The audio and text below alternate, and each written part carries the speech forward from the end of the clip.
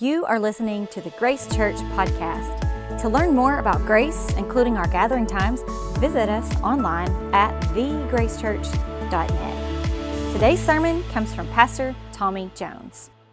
All right, so my name's Tommy. I'm the pastor here. If you got your Bible, go ahead and grab it and open it up to 1 Thessalonians chapter 5, if you will. This is where we're going to sort of camp out for today.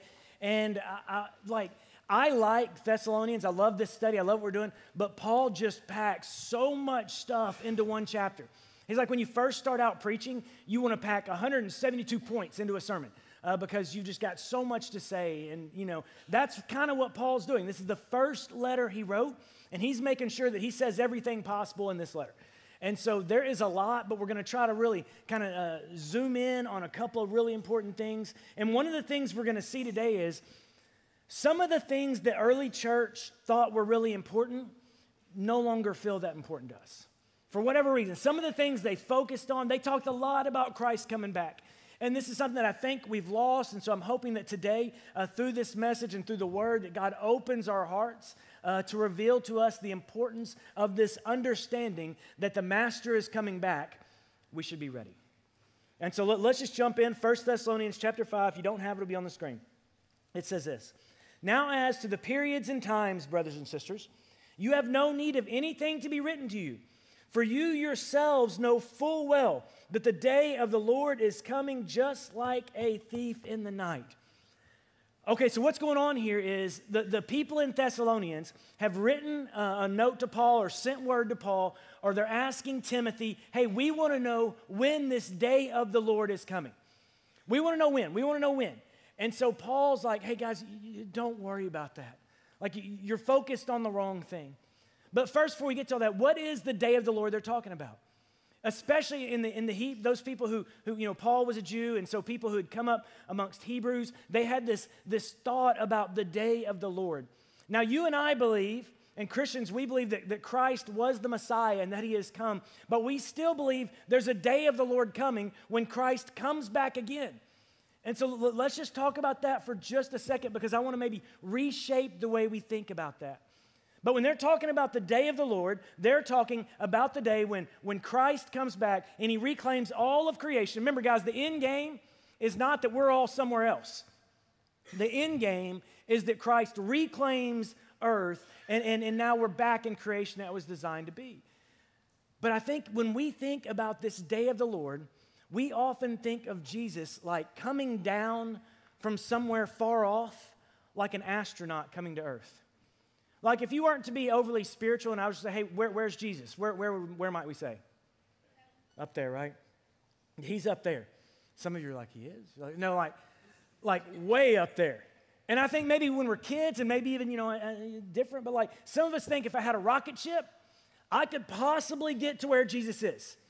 Matter of fact, there's a story in the Bible where they built a tower, right? And so I think we think maybe we could get to where Jesus is. And so when we think about this day of the Lord, we think of Jesus descending down from way, thousands of miles up in the air, coming down to be with us. I want to reshape that for just a second. Perhaps instead of thinking of heaven as some far off space, just think of heaven as God's space. Okay, let's start. Heaven is God's space. And instead of thinking of Christ as a million miles away from us, believe that he is right beside you. Matter of fact, the Bible says where two or more are gathered, I am with you.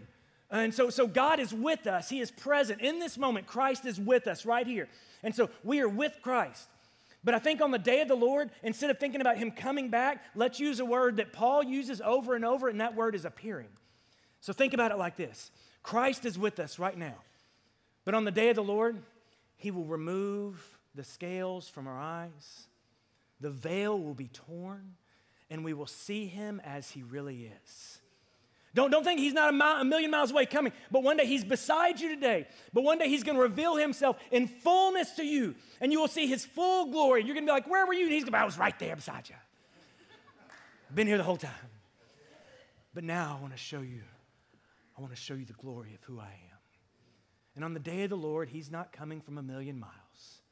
He's revealing himself as King of the universe.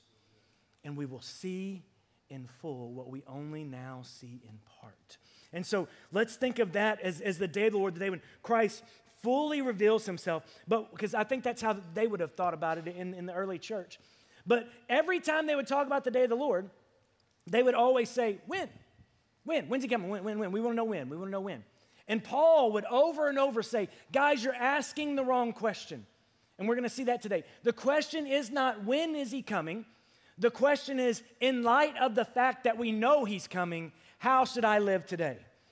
The question is not, when is he coming later? The question is, we believe he is. And so in light of that belief, how should I live today? And that belief, that mindset affected every single part of life in the early church. But somewhere along the lines, that part of our faith has sort of slipped away. And so then Paul starts with a warning in verse 3. He said, while they are saying peace and safety, then sudden destruction will come upon them like labor pains upon a pregnant woman, and they will not escape. Man, what a vivid image. Like labor pains on a pregnant woman. Guys, if anybody can relate to that, it's me, because I was there when my wife gave birth. Hold on. I was in the room when Christy gave birth, and it caused me great pain. So I think Paul's talking to me right here. This is a pretty vivid thing, though, right? And so when he says they, we need to catch this. When he says they, he's no longer talking to the Thessalonians. When he says they, he's talking to those people who have rejected Jesus, okay? And so this is a part of our faith that we don't like. I don't think. You shouldn't like it. This is a part of our faith that maybe we're a little embarrassed about. This is a part of our faith we back up from, because the story of the Bible seems to be that God has revealed himself to everybody. God is revealing himself. Even through creation, God is revealing himself. And for those people who will accept the offer of Jesus Christ, we will have this eternity with him in some sort of amazing way. But for those who reject him, there will be an eternal separation from him. And we don't like this. And this is why we try to back out of this. But let me tell you this, we shouldn't like this. As a Christian, if you enjoy doctrine like that, man, you are getting Christianity twisted up. And I've heard on, Facebook and online, pastors are like, oh, no, y'all are going to hell or whatever, and they seem to enjoy it. Let me tell you that, if you enjoy that, you have missed the bus on what Jesus came to do. This should break our heart. We should struggle with this. People tell me all the time, man, I love Jesus, but I struggle with the whole hell thing. You should struggle with it, because this is hard stuff if you love people. And so there should be some struggle in this as we try to understand what God is saying through these words. Verse 4, but you, brothers and sisters, so now he switched back to talking to the Thessalonians, but you, brothers and sisters, are not in darkness so that the day would overtake you like a thief. For you are all sons of light and sons of the day. We are not of night nor of darkness. So then let's not sleep as others do, but let's be alert and sober. For those who sleep, sleep at night, and those who are drunk, they get drunk at night. But since we are of the day, let's be sober, having put on a breastplate of faith and love, and as a helmet, the hope of salvation. Okay. So now he's talking to us again. He's talking to Christians, and he says, listen, for us, we're not living in darkness. So there's a day when Christ is coming, this day of the Lord. And when that happens, we shouldn't be surprised. We should be living in anticipation of this moment. We should be living ready for this moment. So that when he comes back again, for us, this is not like a scary, horrible thing. Y'all, I remember, maybe some of you remember this too, when we went through the very beginnings of the pandemic. Was that 2019, 2020, whatever, in there? And all these Christians started posting on Facebook well, this is a sign of the end of the world, and this is the mark of the beast, and this is the mark of the beast, and apparently the beast has a whole lot of marks, right? And it's whatever. And there's all these different things that everyone was saying, and everything I was reading was based in fear. That is not our approach to the end of the world. And everything that needs to happen has happened. Christ is simply being patient, but we don't fear this. We're not out there trying to scare the hell out of everybody. That's not what we are called to do.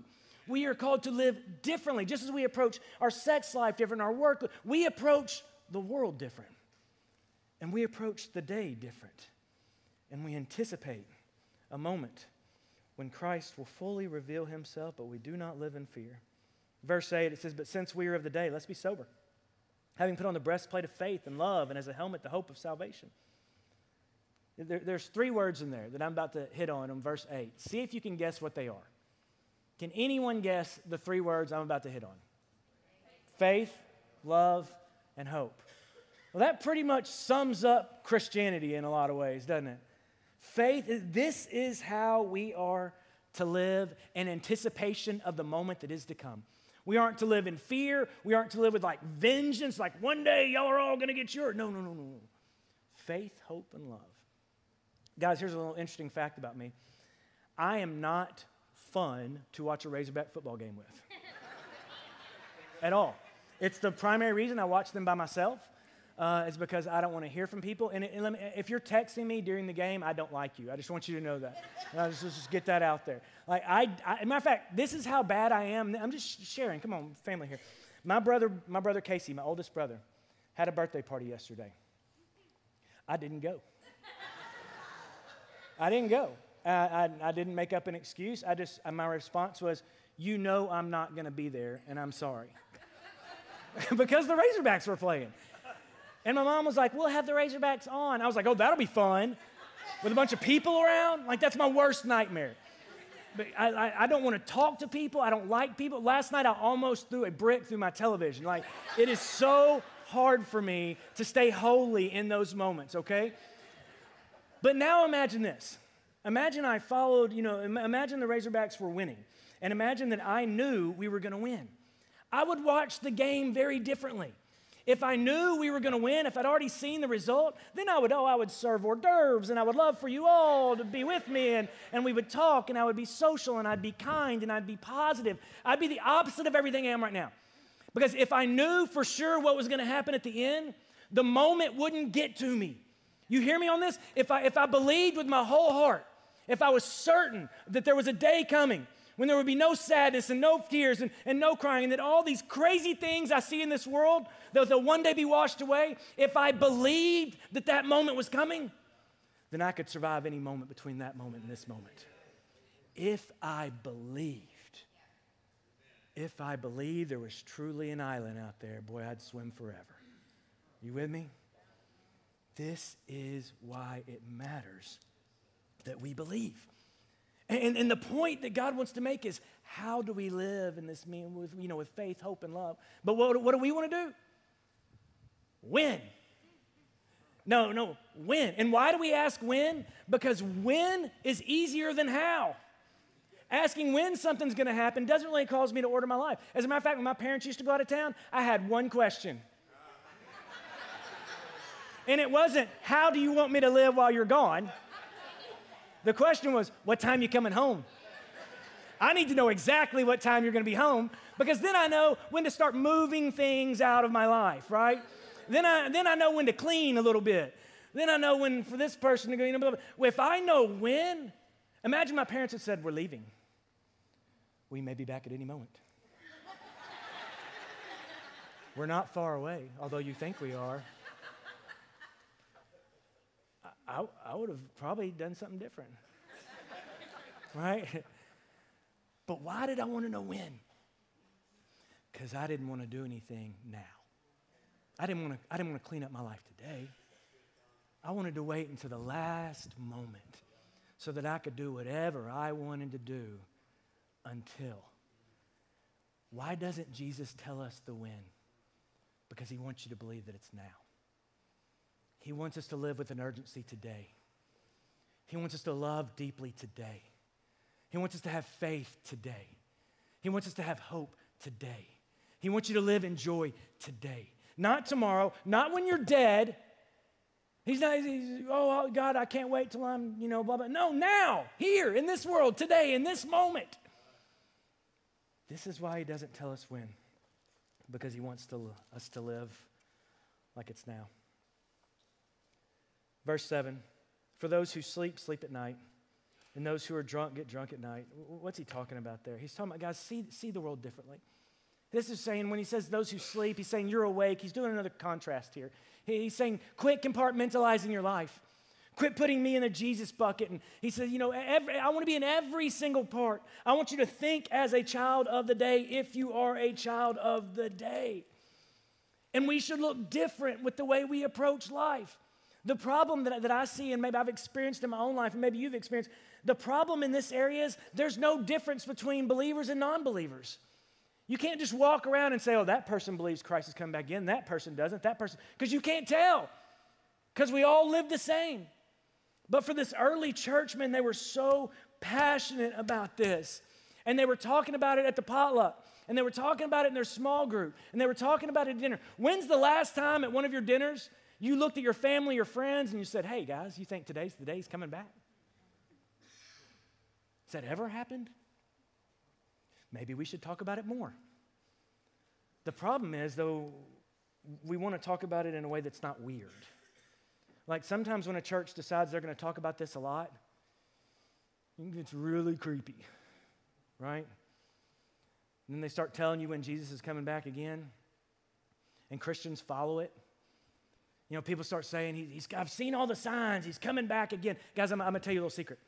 The Bible says not even the Son knows the day or the hour that the Father is returning. So if you find someone else who does know, ask that person to tell Jesus. Clue him in just so Jesus can be in the know. But if you're following somebody who knows when the day is coming and when Jesus is coming back, I want you to turn and go the other direction. Because you are following a squirrel. And it will only get squirrely. That's what happens when you follow squirrels.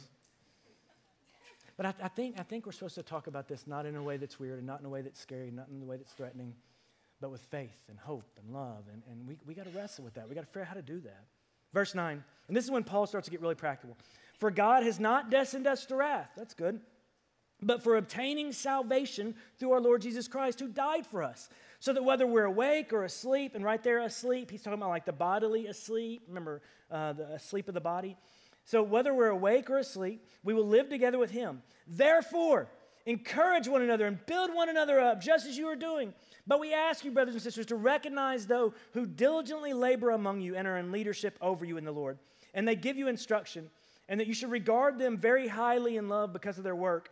Live in peace with one another. We urge you, brothers and sisters, admonish the unruly. Encourage the faint-hearted. Help the weak. Be patient with everyone. See that no one repays another one with evil, but always seek to do what's good for all people.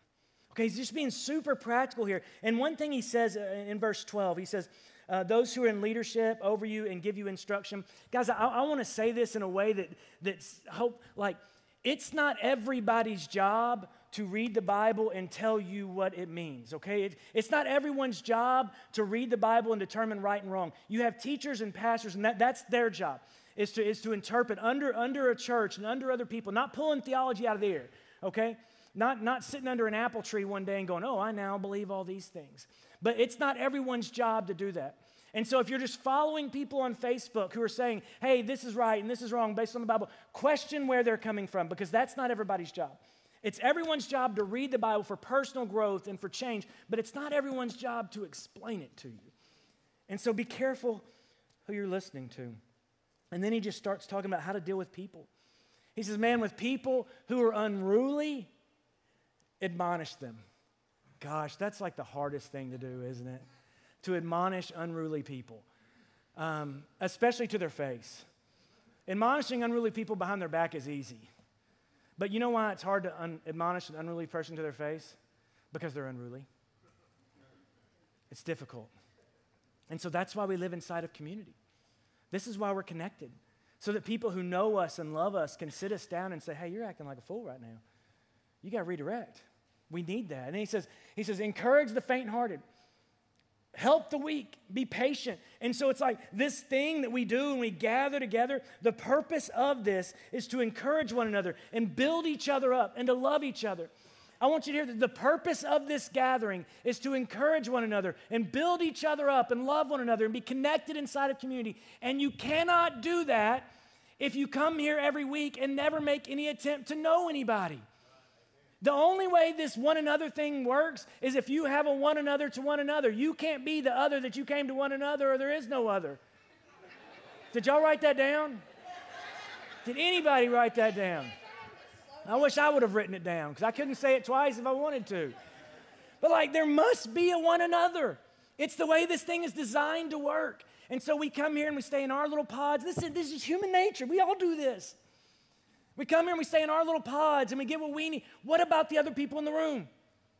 You guys over there, you got any idea what they're going through? You got any idea what they're going through? You can't if you don't walk across the room and get to know each other. This is what we exist to do. And people come in and out every week and they're going through horrible things and they get missed because you think it's someone else's job to one another the others that are in this place. It's our job. Own that. That's what excellence looks like. It is your job to one another the others that God has brought into this place. And so we have to look up. Verse 16. This is so great. Rejoice always. What about always? What about last night around 7? Always. Right? That's what he's saying. Rejoice always. And then he says, pray without ceasing. Let me just, maybe you've experienced this. Have any of you guys ever felt bad because you didn't pray in your prayer space long enough? Just raise your hand if you've ever felt that. Me too. You know how many times I felt guilty because I didn't stay in my prayer closet long enough or whatever? Then I realized one day, God isn't locked in my prayer closet. I should certainly go there to meet him. But I think pray without ceasing doesn't mean stay in the closet all day. I think it means walk with God all day. Like talk to him and pray with him. And so it just means pray without ceasing all day long. In everything, give thanks, for this is the will of God. Whew. That's a big statement, isn't it? Y'all remember last week he said it's God's will that you would be, there's a word, you don't remember it? Sanctified. Good job. It's God's will that you would be sanctified. Now he's saying it's God's will that you would give thanks in everything. Are we living lives of gratitude?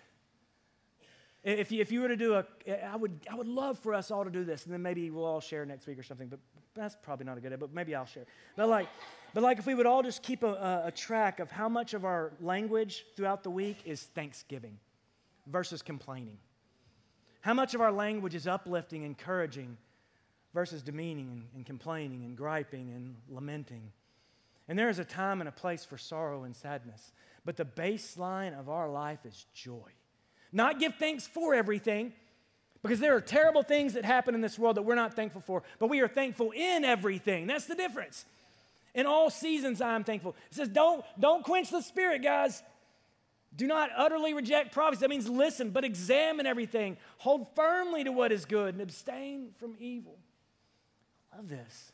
It's like rejoice. Guys, joy is not something that we're working on. Joy is something that we're living in. Now, listen to this. This is where I'm going to conclude today. Verse 23. This is crazy, guys. Now may the God of peace himself, there's that word again. Y'all see that word?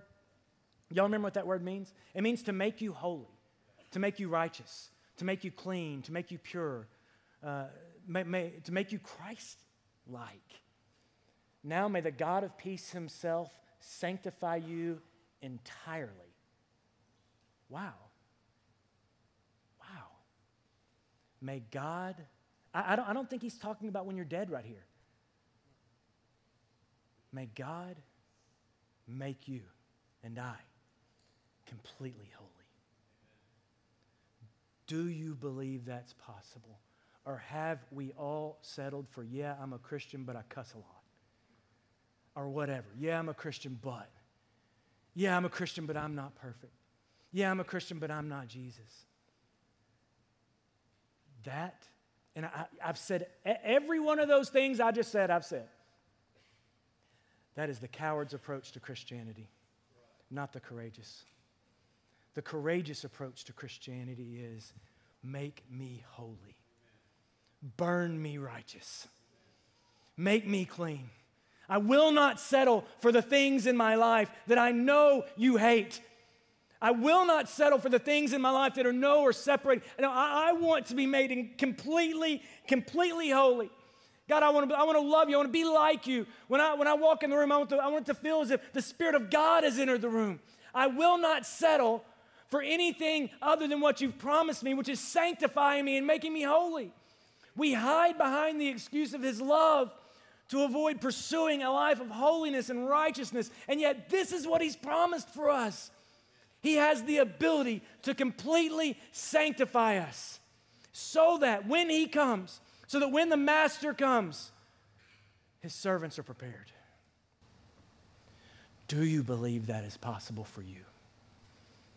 Do we even spend any time thinking about this? Or have we found a comfortable place in our Christianity where we can set up camp and not really move any further? To sanctify us completely. Faithful is He who calls you, and He will do it. Verse 25. Now may the God of peace sanctify you entirely.